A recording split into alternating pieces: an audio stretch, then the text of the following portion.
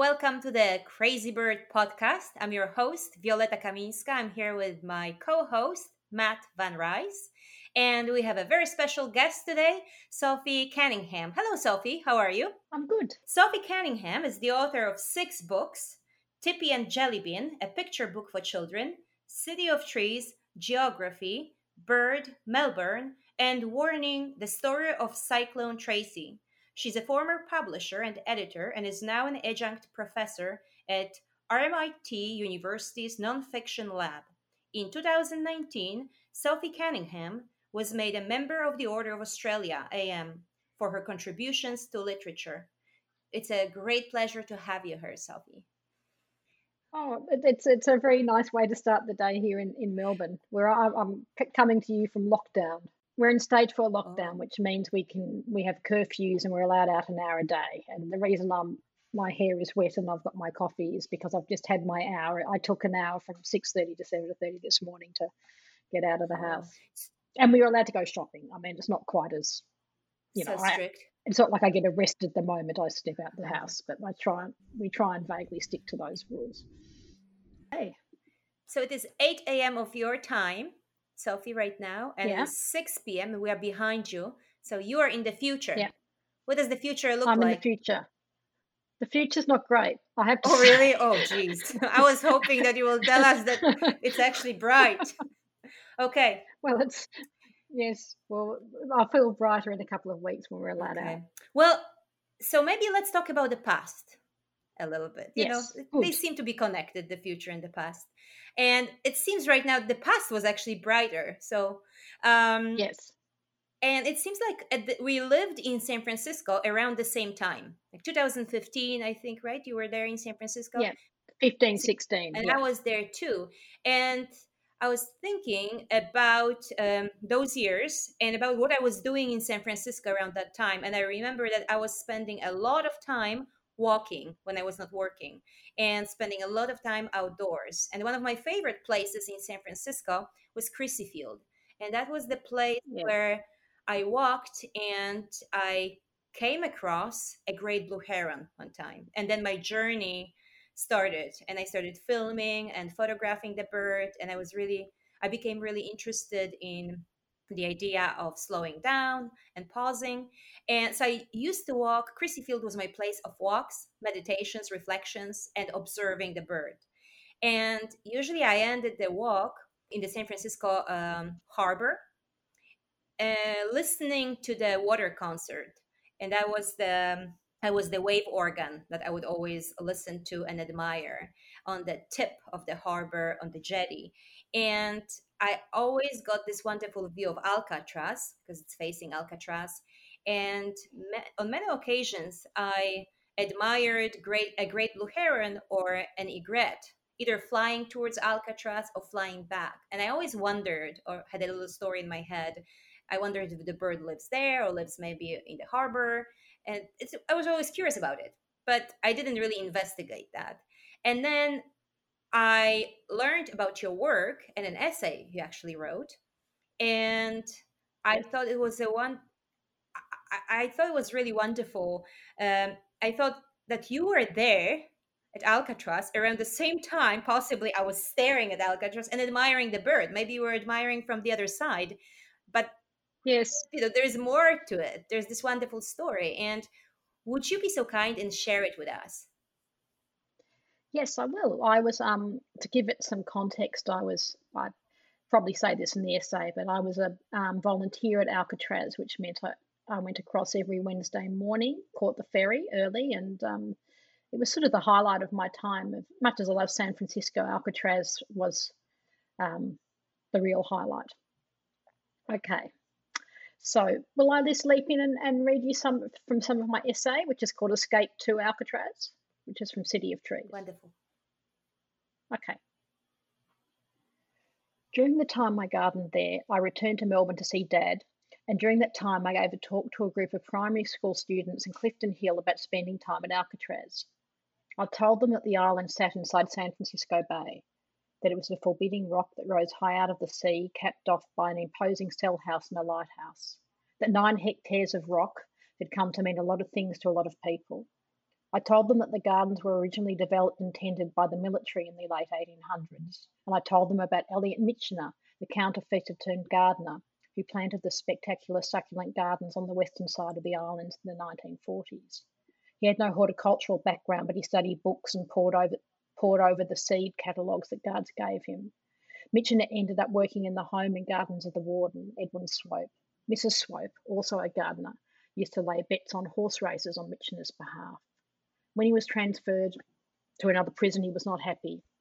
I believe that my best and only practical course is to get back to Alcatraz, where I can at least grow bell roses and delphiniums 7 days a week and enjoy considerable freedom and trust, and in general make the best of things. So, fast forward a few decades. One day, I shuffled slowly down the steep western slope in the cold, bright autumn sun, helping replant the Persian carpet, as it's known. It was first planted in the 1920s, and the carpet is formed from ice plants which are matted together. It was these plants that first enticed Michener as he was retrieving softballs outside the recreation yard fence. He requested permission to start tending the ice plants the balls landed on and transformed the hillside into a wall of flowers that help hold back erosion while blooming pink and purple for months of the year. They're known as survivor plants. Survivor means all kinds of things, but in the context of the gardens of Alcatraz, it's a reference to the 200 or so plant species on the island that grew there through the 40-year hiatus and care between the closure of the gardens in 1963 and the arrival of the gardeners. A 90-year-old fuchsia down by the Sally Port is one such survivor, the Persian carpet another. Being a survivor outside Alcatraz has less cachet, and elsewhere the ice plant's been rebranded as invasive, which means that work gangs rip ice plants out by the handful along coast roads.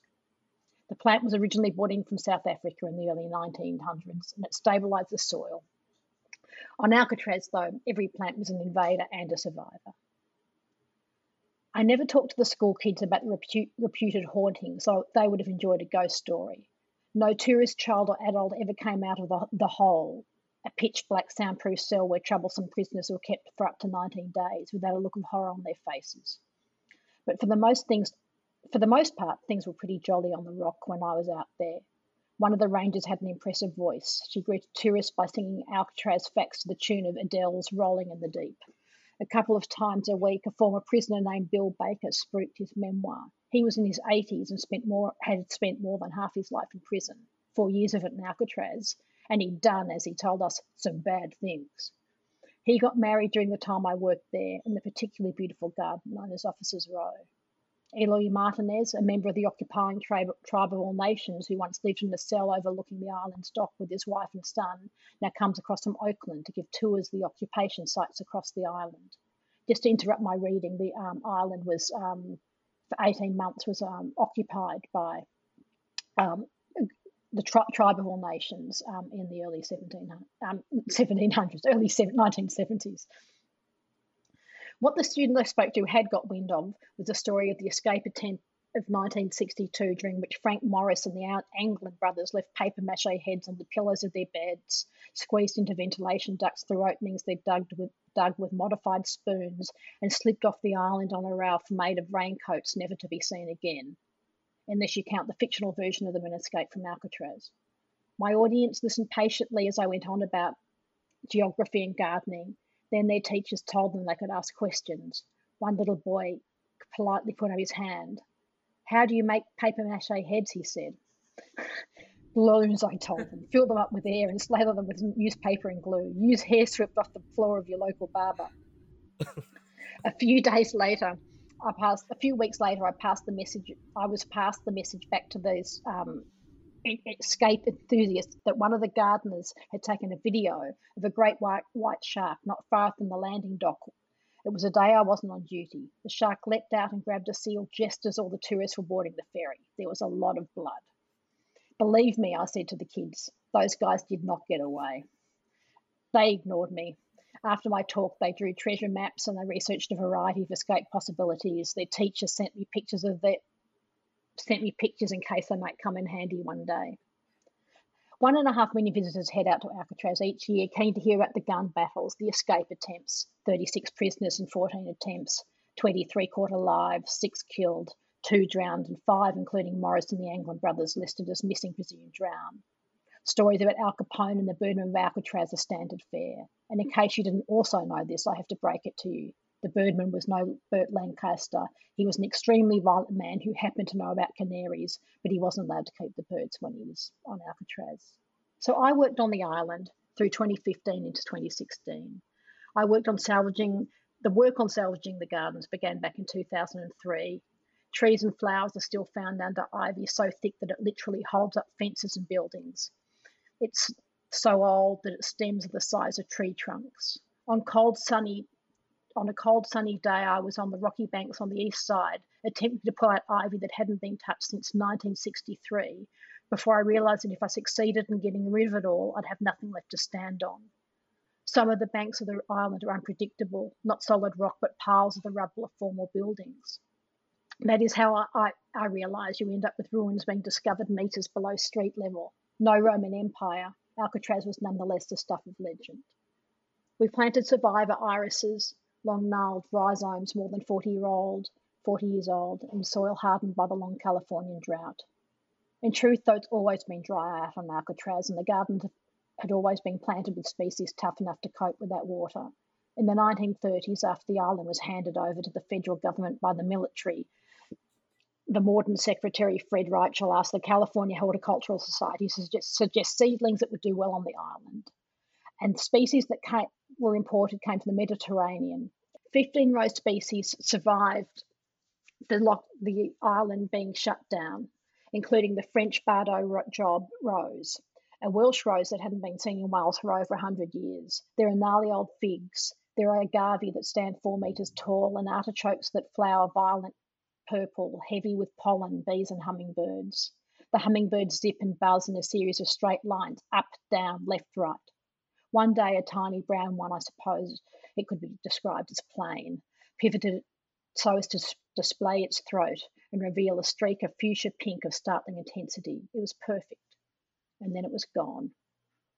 When he was in his 80s, Elliot Michener wrote, "The hillside provided a refuge from the disturbances of the prison, the worker release, and it became an obsession, the one thing I could do well. And when I worked, I thought of the western side of the island as Michener's side, the windier side, the side where the succulents grow. I found that side more beautiful, by which I mean wilder. Over time, some of the women I worked with came to refer to one particularly steep slope as Sophie's Slope, and I'm hard-pressed to think of an accolade that's made me happier. I removed the oxalis that grew over and strangled the aloe vera, lying on my stomach at an angle of 35 degrees, trying to maintain perches without destroying the plants. It was spiky work from which I would return home covered in scrapes and cuts. The slope looked much better over the months I worked on it, but my friend Janice kept reminding me that the oxalis would just come back, and she was right, it always did. But there was something about freeing the spiky invasive plants, avoiding the aggressive Pacific gulls who were nesting, listening to the clank of the buoys, the grunts of the seals, the sound of the foghorns that filled me with joy. If I paused in my task, I could sit and watch the fog snake under the bridge and across the bay. The container ships cut a swathe through the water. And I knew, because I'd seen them when standing on the mainland, that whales were feeding on schools of anchovies. When I'd had enough of that job, I'd move around to one of Michener's succulent gardens, where 99-year-old Enemian, 90-year-old succulents had raised the land a metre in the decades since they were planted. I pulled on the ivy, following it to its source, attempting to destroy it, but knowing in my heart there was no beating it and that wasn't the point. And after each visit, as I headed for the ferry, I'd pat my fellow Australian, the survivor tea tree that had scraped its arthritic long fingers along the ground. Before the gardeners and their Native American acts of placemaking, before it was a prison, Alcatraz was home to the seabirds. With the exception of the pelicans after which the island is named, birds have returned in their thousands. Snowy egrets, cormorants, and night heron jostle for space beside the aggressive Western Pacific gulls. The gulls have built nests all over the island, though the prison's in ruins, and they stand guard around its perimeter. The birds, the gardens, the Native American occupation, all these seem essential to understanding on what the rock has become and the effect it can have on people. My volunteering stint took place over 2 bird breeding seasons, which took place around every April and into May. I'd walk down to the snowy egret colony. I'd photograph them. I'd sketch them. I'd listen to them. They're impossibly elegant birds with long trailing feathers more delicate than lacework. But hilariously, they make up a sound that's not unlike a cat vomiting up a hairball. They still go, that's a little bit ad-libbing there. The babies are round and fluffy with red feet, then turn yellow as they get older.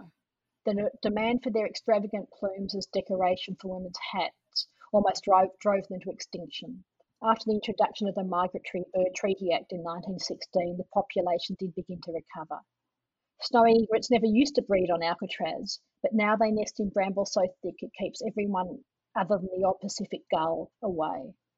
When I saw them, there was always a mother front and centre. Indeed, when I went back through my photos and paintings, I realised I'd photographed her time and time again over the 15 or so months I was there without recognising that she was the same bird. But she recognised me. On my last day on the island, after the morning tea at which I was served Anzac biscuits and applauded, I went and found her a final time. She lifted her wings so they reached out to their full extent and held them up high, wingtips coming almost together. She showed me her bones, her feathers, her wings. San Francisco, sitting not far away across the water, framed her. I'm not sure if it was the constancy of my attention, the repetition of my appearance that led her to display herself to me in this way. Perhaps I was just lucky. Okay. Thank you. It's beautiful. And I almost want to say, and that's probably not the right response to, especially to the writer who's reading right here an essay. But I want to say, I don't think you were lucky, Sophie. I think it comes from a bird. Well, you would know why later. Yeah, I think there's more to that than lucky. So I don't believe in that anymore. I think they really recognize. Yes. I know sometimes we don't want our ego to get too big, so we want to think, but that maybe it was a coincidence, or maybe we're lucky. But I do believe that it's actually scientifically proven that a lot of birds have a good memory and they can recognize people. This is coming up in Melbourne at the moment during the pandemic because magpies, which are birds with a really beautiful song, they're a bit like crows, but black and white. They sweep people when their babies are, when it's breeding season, but they don't sweep people they know. But they've started swooping all people because it's compulsory to wear masks here, and they're not recognising people. So even people that have been feeding families of magpies that come back year after year are getting swooped, and they were trying to work out why they weren't being treated with the same love and attention as they usually were. But it's because the face memory is so affected by the masks. So there's a solution to it. There are different masks. It must be the see-through mask, so the birds can see it. That's probably what it is. Maybe, but it's dangerous because it might be dangerous for the birds if it's hits the plastic. But maybe it's just the fabric or material that is see-through.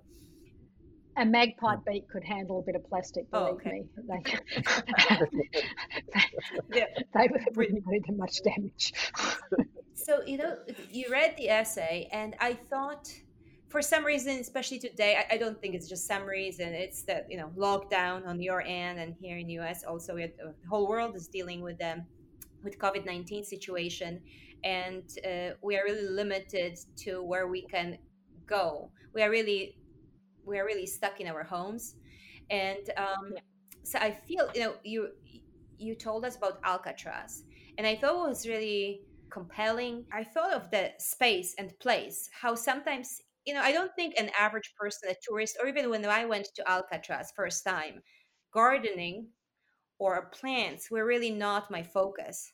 I mean, they were there, but I didn't think that there was actually so much involvement in gardening. No, well, I actually went to, I've been a few times over the years as a tourist and been to see the prison and things and found that interesting, but didn't think at all about the nature on the island or anything.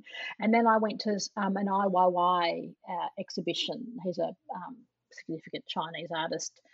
And it was an amazing exhibition. And I did actually, there are a whole lot of signs to the gardens. And I went and looked at the gardens and I realised I hadn't seen them before. And that was partly because, in fact, it was only 2003 that they started, weeding and trying to work out what of the gardens was left. That they're relatively recent, and I think I'd been to Alcatraz in the 90s when I was younger and spending time in the States. So the gardens were, from my point of view, new. But actually, what I did was I tried to become a volunteer to look after or to watch the eggs of particular birds, like a bird volunteer. But all those jobs were full. But there was space for gardeners. I was like, okay, I'll give it a shot. And I'm so pleased I did, because there's something about going to a place time and time again that, even if from the outside it seems hostile and difficult in some ways or not particularly appealing, the beauty of it really grew on me. And it was partly the birds, it was partly the sounds that I describe, and being able to watch the bay, the movement of the water. I cut the essay down a bit because it's quite long, but you could also see the currents moving through the bay, like these kind of amazing lines through the water. And the ferry trip to the island itself was a part of the whole experience. It was a beautiful thing every Wednesday to be able to sit on the ferry just for 15, 20 minutes. And I think, especially in my art practice, I really strongly relate to that, to the fact that when we go somewhere, when we go to a place one time, or maybe two, three times, and then the more we go, it still can seem like the same place. But to me, because I started paying so much attention, the place changes. Suddenly I start think about the place, but there's more than physical noticing. It happened to Yeah. me with Chrissy Field. I became Yeah. curious, and that's usually when I keep going back to a place, I become curious. I want to know more about the place. And then, Yes, the history right. of the place sort of gets you Yes, in. and Yeah. Chrissy Field is a fascinating place too, and well, it's right close to the Alcatraz, but it's also the place that was restored. It was, there were 100,000 plants planted. It was an airfield originally, is Yes, it that was right? nerve, and there was so much. It was really polluted. So there were like hundreds of thousands of barrels of materials that were radioactive that had to be removed from that area. And that area Oh, was wow. not, it was not a recreation area. And there were no birds at that time because everything was just, the environment was really destroyed. And then I think it was like in 1994, National Park Service took it over, and I thought about it. It's similar to Alcatraz. Suddenly, 100,000. First, the area was cleared and cleaned, and then 100,000 plants were planted, and I think it was like 73 different kinds of species of native plants were planted at that time. And then the city decided to. It was, the whole intent was to make this. A recreational area. So I think it's really fascinating from the place that was so polluted and destroyed. Yeah. One of the things I found interesting about Alcatraz, though, was that there were almost no native plants you could return to Alcatraz, because plants had originally not really grown on there other than a few extremely tough plants. Um, and people had never lived there pre white or Spanish settlement. Native Americans had used it as a prison. Actually, they'd seen it as similarly hostile. That occasionally, if someone broke laws, I think they kind of dumped them on the island, and they were left to kind of fend for themselves. But it was not a it was never seen as a place of nature so much as a place of kind of rock and punishment. But slowly, topsoil was. I think they took a lot of topsoil from Angel Island to build it up so they could start building the prison, and then they started using that for garden beds. And they also the island's actually been made bigger as well. Like it's sort of there's more of it. I think they've used rubble and various other things to kind of build it into the bay. So it's sort of all the construction, and the fact that almost every plant on it is an invasive species, and all the invasive species have had to kind of come to some agreement. The agreement basically seems to be ivy and succulents rule, and a lot of the other ones are kind of just sort of hide in the cracks. But I found that very interesting when I was in San Francisco, because there were all these debates about migration, and the word invasive is used with such a loaded word, and they actually talked about them the language of the migration debate and the language about these plants being invasive was quite similar, but almost everyone is from someone else in San Francisco. Like I met so few people who were native to San Francisco, the few people I did meet um, were retired school teachers who were gardening on the island, or school teachers or academics, and so that's when I did meet some people. But most people like you and me, Violetta, were from somewhere else. I mean, I come from Melbourne, which is also a city that has most people are from somewhere else, and so people would all be horrified by plants being from somewhere else, but they were happily from somewhere But it's else. like birds, when you go to Chryssyfield, there are so many birds, and they were not there 30 Yeah, years ago. They just decided, yeah. to make it their home. And there's this migration. Well, the thing about egrets, yeah, egrets didn't used to be on the island, and Alcatraz actually, I'm going to garble this. It's over truncates it, so it won't. But I think the word actually means something like pelicans. It was actually an island covered in pelicans, and the pelicans are no longer on Alcatraz because I think all the changes. It's not actually suitable for them. But other birds that didn't used to breed there or spend time there now use it. So the fact it's a sort of it's a built environment that works for some birds and not others. I remember one time walking Chryssyfield and spotting white pelicans, first time ever in my life. And I thought, I had Yeah. never seen a white pelican in Chryssyfield. That's what we get in You Australia. see? I'd never seen the little brown Oh, ones okay. until But I spent time in I this was place. mesmerized, the like three strangers among great blue herons and other creatures that I saw normally there. Suddenly there was white pelicans. And I thought, this is so amazing. Yes, They just landed there, and that's how it is. they're They're huge. huge. The white pelicans. The first time I had what I would call a conversation with the bird was one was coming. I don't know. It's about half my size. Like it was a big male coming for my lunch. It was a picnic outdoors, and I stood up and started doing the neck movements and going, ah, ah, and it just backed off. So I kind of like, so Oh, I so you kind of, speak I, pelican. well, I didn't think I did, but it certainly got the message. So I didn't actually have to throw it, like be too awful to it, but I did kind of use language, I suppose, and it backed off and left me alone. But I I don't know if you did this, Violetta, but using the body language of the bird as much as a human can, um, it did seem to recognise something of what was You going know, on. in Golden Gate Park, it was when I was probably it was 2 years ago, I would say, because I was following this family of great horned owls, and every twice a year they had babies. And I remember once I was talking to the mother owl, and I knew it was a mother because great horned owls, female owls, are much bigger than male owls. And she was sitting on a branch, and I was photographing her and filming for a few hours. And at some point, I was there by myself, so I felt like I wanted to have a conversation. Well, there's this being looking at me, and so I'm thinking, well, we can talk. And I thought, well, there's nobody around. I didn't think at that time, so I thought maybe if I'm crazy, nobody will know, so I can give it a try. And the owl hooted, and then kind of looked around, and I was still sitting but looking right at me. So I hooted back, and the owl Yeah. looked at me, and while looking at me, it hooted back at me.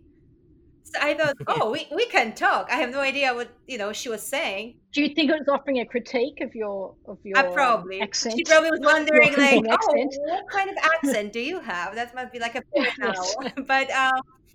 But I thought, oh, that's pretty amazing. Actually, I had it. I Because I had my camera set on a tripod. I have it documented, so it was recorded. But I thought it's true. So I was really happy that I tried it. Not worrying too much about being crazy bird. Well, at that time I didn't know about the podcast, but it was very appropriate.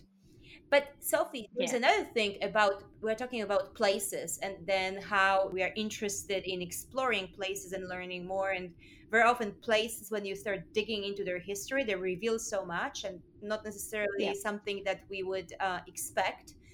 But now I'm thinking, especially now with the lockdown situation and pandemic and being stuck at home, I'm curious what you think about places when we think about our indoor places. Because to me, I was thinking when you were reading your essay, I was thinking that in a way we are now forced to readapt to our homes. And I almost feel like I have to learn, like I'm discovering my living spaces because I never spent so much time at home. And also, I have Yeah. to, because we are working from home, so I have to readapt my space to working. But I feel that suddenly I'm seeing my living space very differently.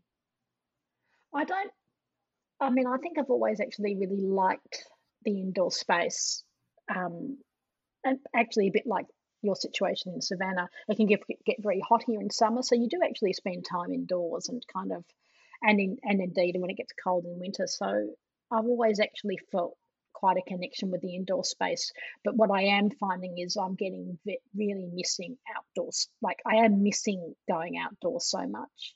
And it's one of the reasons why, despite the fact we were going to meet at 8, I made sure I went out for an hour because otherwise I start to feel disconnected from the world in a way that is really unpleasant if I don't get outside. I happen to live in an area where there are lots of old parks. I live in the centre of the city, not total centre, but close enough that there are lots of quite old parks, like 150-year-old parks or whatever. So I can get to trees and grass, and it does.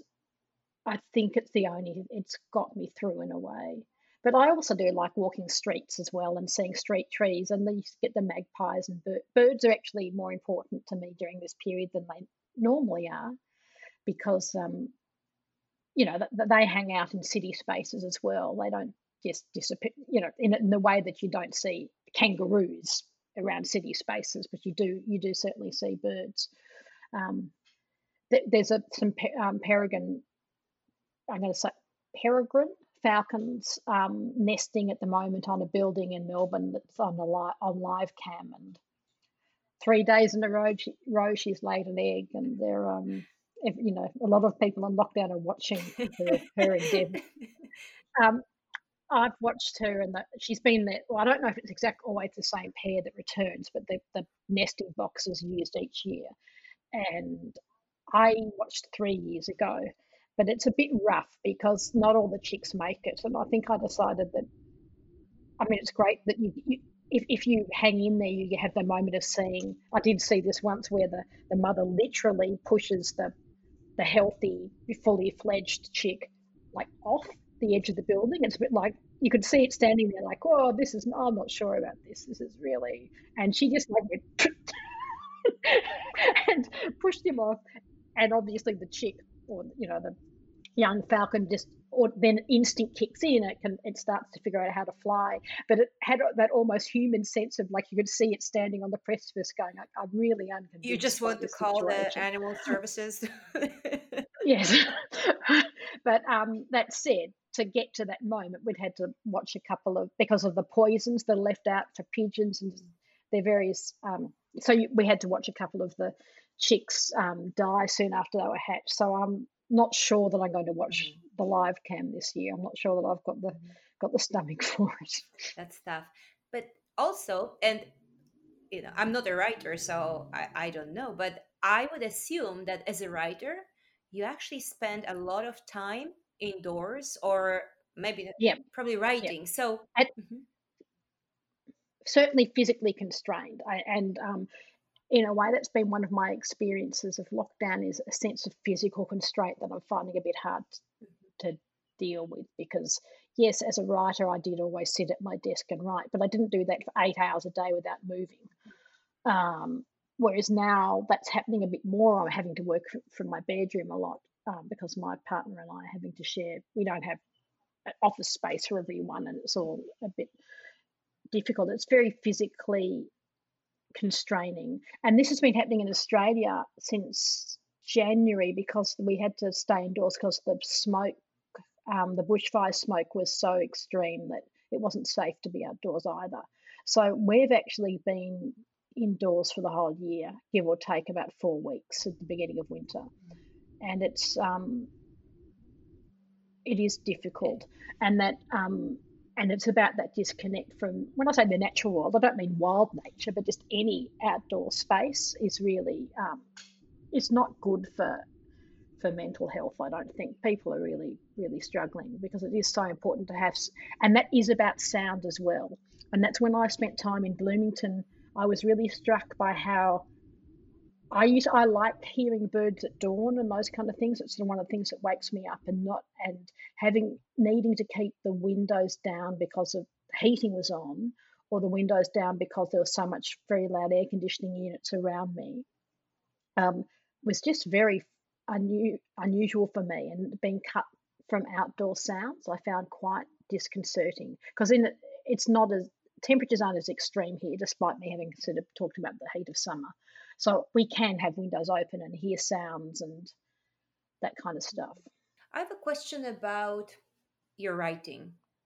Might be a bit silly question to you, but very often when we talk now to artists, people who professionally are involved in some sort of creative activity, there are different opinions, and very often we hear that because of the situation right now, because of being on a lockdown or being separated from the environment in a way that is so new to everybody, it's very difficult to not just focus but to get into that space, or at least it takes much longer into that space where you can really focus on your work.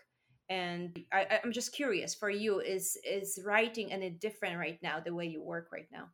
It's totally different. I have done a lot more paid work, like I've taken jobs this year as opposed to just working on my own novels or whatever, because I have felt quite uncreative. And I don't mean that nothing creative comes from paid work, because in fact I've done like Tippy and Jelly Bean, the kids book you mentioned, that's about koala escaping bushfire. I loved doing that, but it wasn't my idea. I've been working on a collection of essays, not written by me, written by writers around Australia, called Fire, Flood, Plague, because we've also had floods here. Um, and that's been really interesting. So I've done very interesting work, but I've sort of needed someone to motivate me, or like it's been hard to motivate myself in the same way. So while I end up doing good work, I'm sort of needing a bit of a push along. One of the things I would say, City of Trees is about the sense that the world as we know it is changing, and we've reached a tipping point, and it is. I'm finding it very hard to think about the big picture at the moment, because my personal view is that there's going to be more and more weather events, pandemics. These events are things I've been writing about for some years, and you often think, what would it feel like to be in a period of rapid collapse is too strong a word, but rapid change. And I think we're in it, and it is rough. And just trying to keep some equilibrium through that, and keep a connection to nature which doesn't get freaked out by the fact that it's not pure nature. Like any nature, frankly, is good. Any kind of engagement with streetscapes, with parks.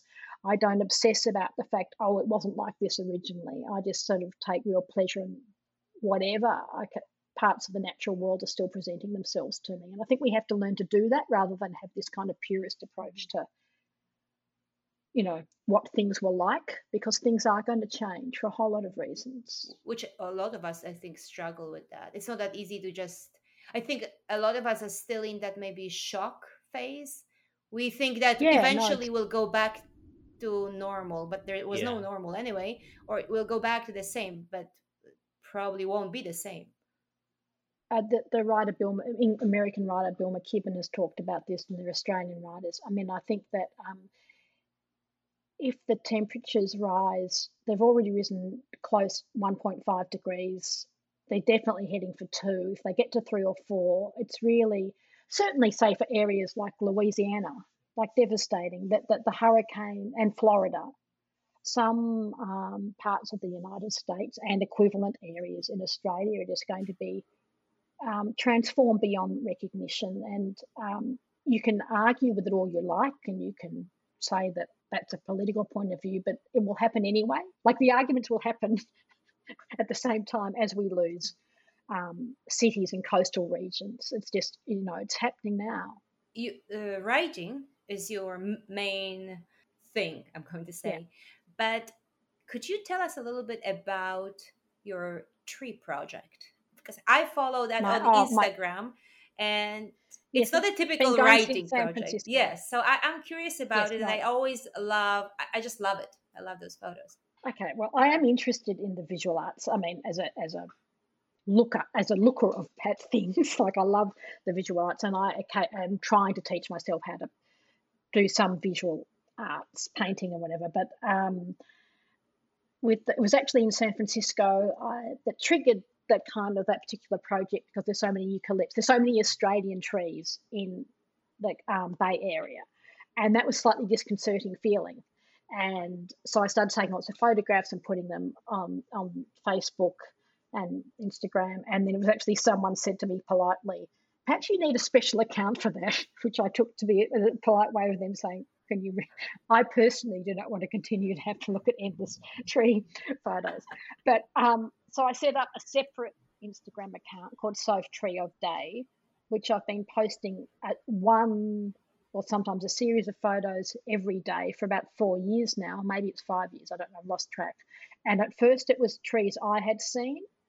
And in these then during the pandemic, during the lockdown, I got people to send me photos of trees from around the world. We did a country, I would say every country in the world. We didn't actually manage to do every country in the world, but we certainly did hundreds.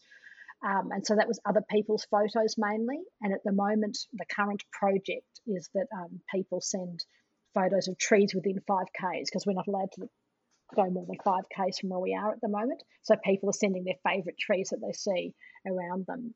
And one of the things that's been a real pleasure is how into trees people get, and the kind of not just the images they send me, but the emails and the messages they send with them.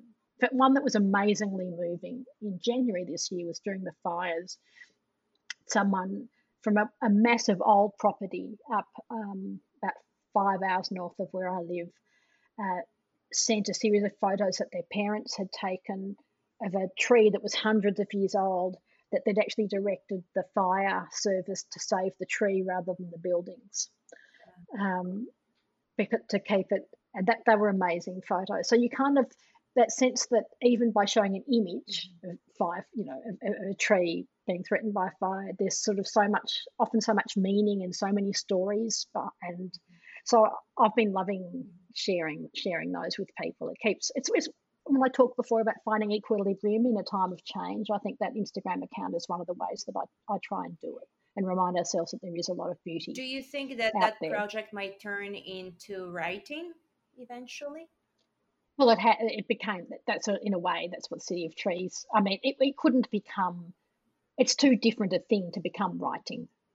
But I'm going to continue to write about trees. But in a way, the point of that project is that it's just an image. I've just told you the story about the history of the tree or whatever. But I don't do that when I post a photo every day. Part of the point of it is just to kind of say, isn't this lovely? He's a beautiful tree, without necessarily layering, making it as heavy handed as with writing. I go into the history and cultural stuff, and I love doing that. But I also think there's a pleasure in just looking at images and enjoying them without forcing people to kind of deal with all of those Well, complexities I of can't speak for background all issues. the viewers and all the followers of your tree project, but even if it wasn't your intent, I find some trees so beautiful, or it's just some trees I have never seen in my life.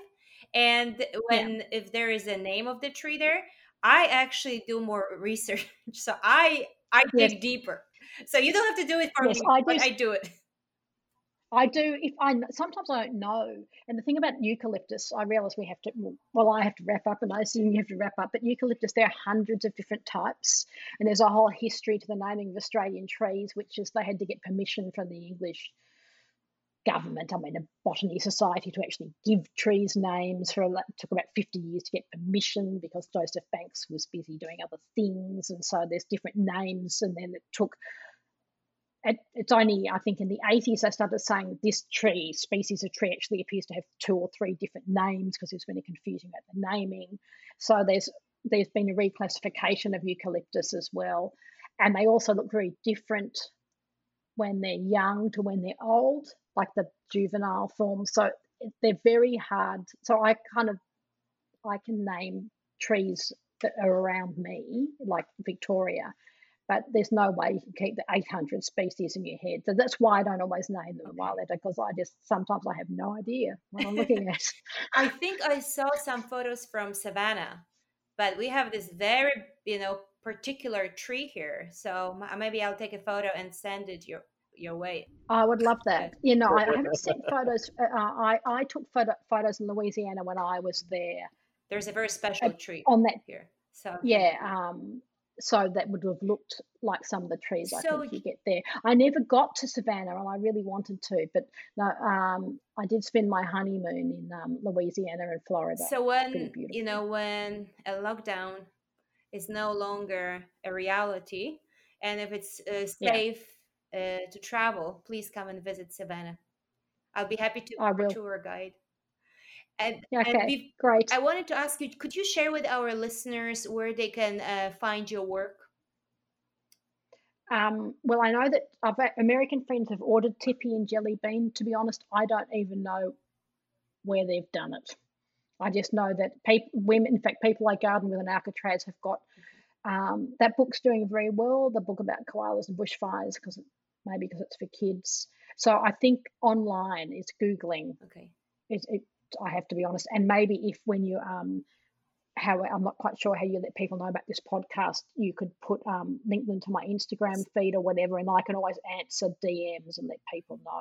But the books aren't hard copies of the books aren't available in America unless you order them Okay. and they're sent. We will definitely share the links. We always do that on our website. Okay, So we will do that. great. Thank you so much, Sophie. It's been a true Thanks for having pleasure me. to chat with you. And thank you and best of luck with the lockdown. Yeah, thanks. It's almost over. Okay. We'll be Yeah. fine. Well, I'll see you in Savannah, I hope, next time. Yes. Okay. Okay. Okay. See ya. Bye bye.